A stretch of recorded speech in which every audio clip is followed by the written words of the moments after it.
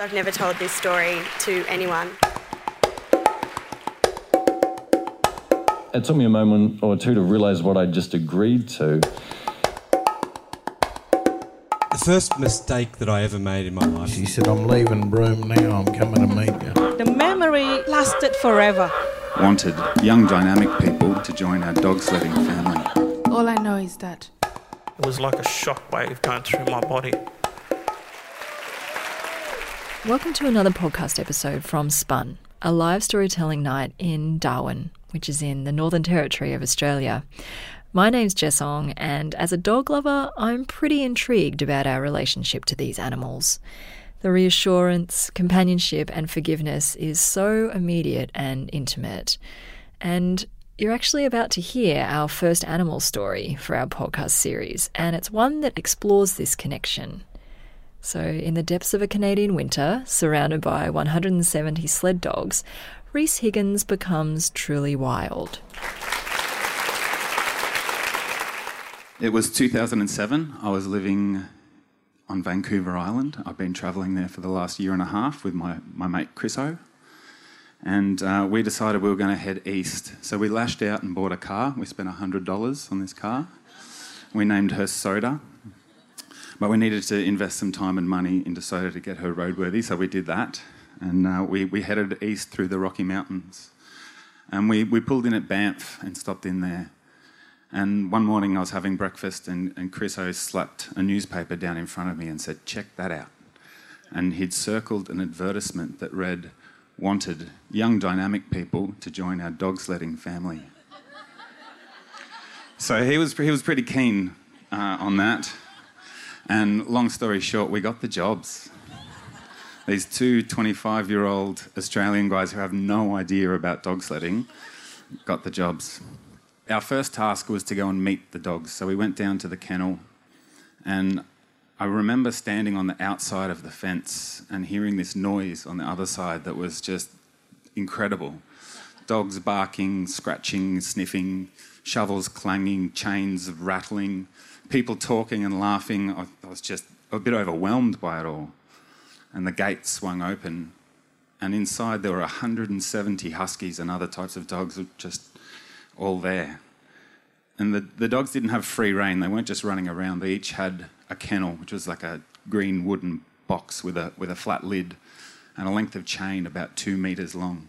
And it formed this really amazing geometric pattern where the kennels are in this grid formation, and there was this circle where each dog could reach, and these little sort of diamond shapes that were no dog's land.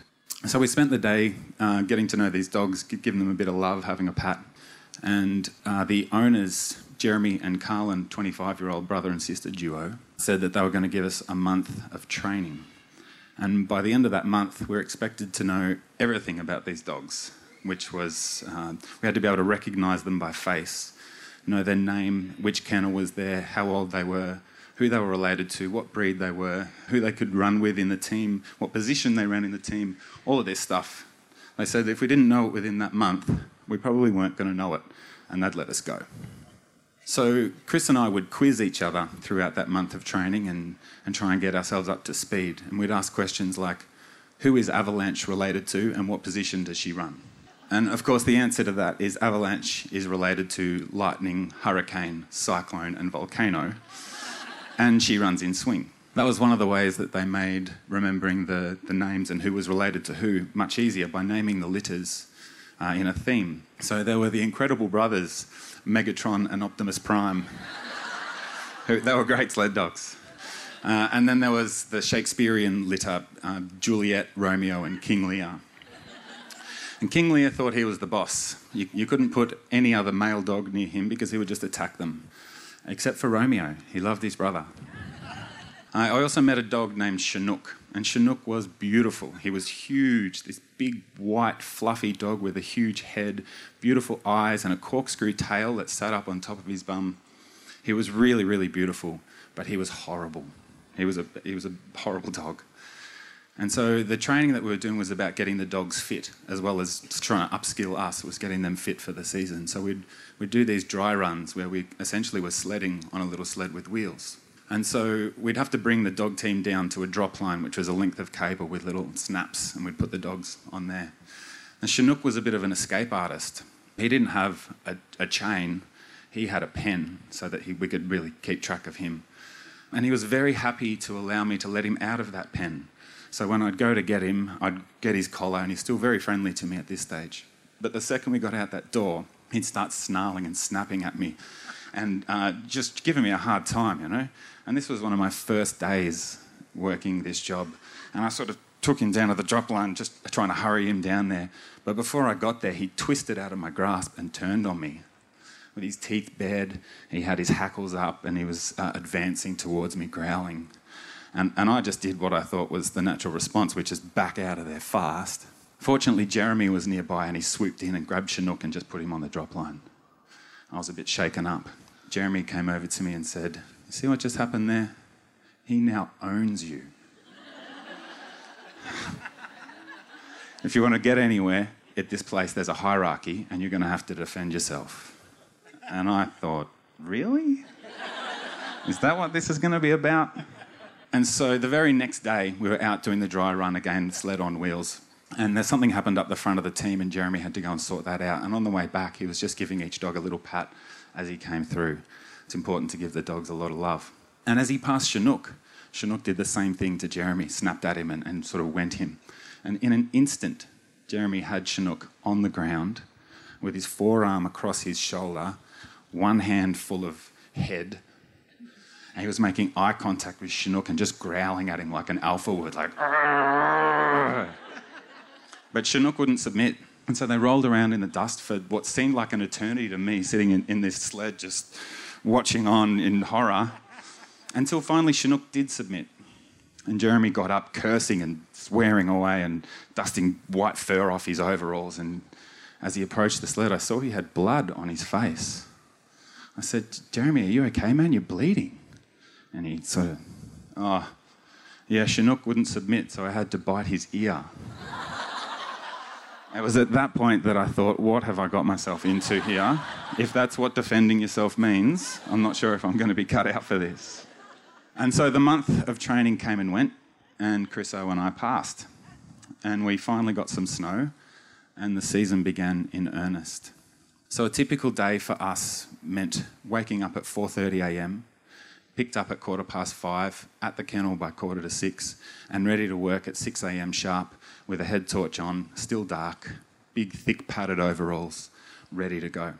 When we'd come in, often when we'd had snowfall overnight, for some reason the dogs would sleep on top of their kennels. A lot of them would, I'm not sure why, but they didn't want the warm straw inside. They just curl up on top. And when there was snowfall, there'd just be this huge pile of snow with a little nose poking out. And we'd go up to them and wake them up, and they'd shake the snow off and stretch out and get ready for the day. First job was a poop clean. 170 dogs. There's a lot of poop. But it's not as bad as you might think, because it was so cold there, the poops would freeze. And so it was just a matter of hitting it with your shovel, and tang, it'd jump out of the snow and into your little shovel. So that was okay. So we'd feed the dogs, and then we'd get the teams together. We'd put them in little individual boxes, put them into the trucks, and drive up into the Canadian Rockies. And we'd run tours. We'd run 4 two-hour tours a day, and each tour was 10 kilometres. So the dogs had run 40 kilometres each day. They were just absolute machines, but they loved it. They really loved it. They were made for it. And they were also made for the cold. And it really did get cold. The coldest that I have experienced was minus 38 degrees Celsius. But we cancelled tours that day because it was just dangerous.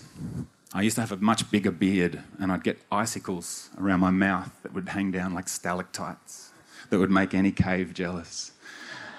Often it would get so cold that I'd have 2 thick pairs of gloves on, and I'd have to lift the lid of the snowmobile up to warm my hands on the warmth from the engine. So it was really cold, but it was also incredibly beautiful. I don't know if anyone's ever been to the Rockies, but it's just pretty amazing. Blue sky, white blanket of snow, pine forest. We'd hear woodpeckers in the distance. We'd often see moose, and we'd see the fresh prints in the morning, which were usually snow hare and occasionally wolves. So we'd run these tours, And at the end of each 2-hour tour, the guests would warm up beside the fire with hot apple cider. But we didn't get that luxury because there was still work to do for us. In between each tour, we'd give the dogs some water, and we had to give them a whole lot of love. We had to let them know that we really appreciated what they were doing. And we developed this really nice sense of collegiality. They became more than just dogs. They were more than pets. They became our colleagues and workmates. So much so that the dogs expected us to get off and help when we were going uphill, when we're sledding. So we had to run alongside going uphill. And if you didn't, they'd start looking back and give you a dirty look. And if you still didn't help, sometimes they'd just stop and say, no, I'm not doing it. But if the dogs are running 40 Ks every day and I'm running maybe 7 or 8 uphill every day, at the end of the days we were utterly exhausted. And we'd get back to the kennel and we'd sort of trudge around taking the dogs back to each one's kennel, which we knew exactly where it was. We'd passed the training. We'd feed the dogs, and then, of course, the final job was the final poop clean. It was usually during this time that one of the dogs would start howling. And one would start, it was often King Lear, and then another would join, and another would join, and another. And it was like a trickle turning into a river. It was just this really powerful thing, all these dogs howling at the moon together each night after dinner. And one night, about halfway through the season, I was shuffling around, doing my final poop clean, struggling to keep my eyes open. I was so exhausted. And the dogs started howling. And something came over me and I just stopped. I had goosebumps running all down my body. And I threw my head back and, no!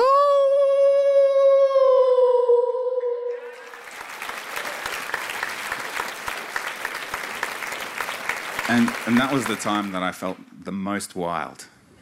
But still a really, really strong sense of connection to community. And there's nothing that brings people together more than a communal howl. Thank you. Reese is now a high school teacher, and he shared his story at our event in 2016 where the theme was wild. Now, in case you're just joining us, a bit of background about Spun. We're a live storytelling night in Darwin, a city that's actually closer to Dili in East Timor than it is to any other city in Australia. Darwin and the Northern Territory have a few stereotypes. Some of them, including crocodiles, a laid-back attitude and piercing electrical storms, are what people associate with this place.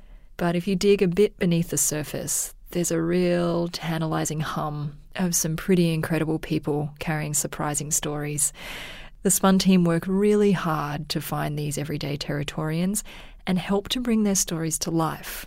We provide a platform to connect communities and trigger conversation. And it's a real privilege to peer into the lives of others, so I hope that wherever you're listening, this provokes an interest in those who are around you. This podcast episode featured sound editing by Rosa Ellen, music by Lajlo Hassani, story production by Patrick Horton, with funding support from Darwin International Airport. My name's Jess Ong. Thanks for listening. No!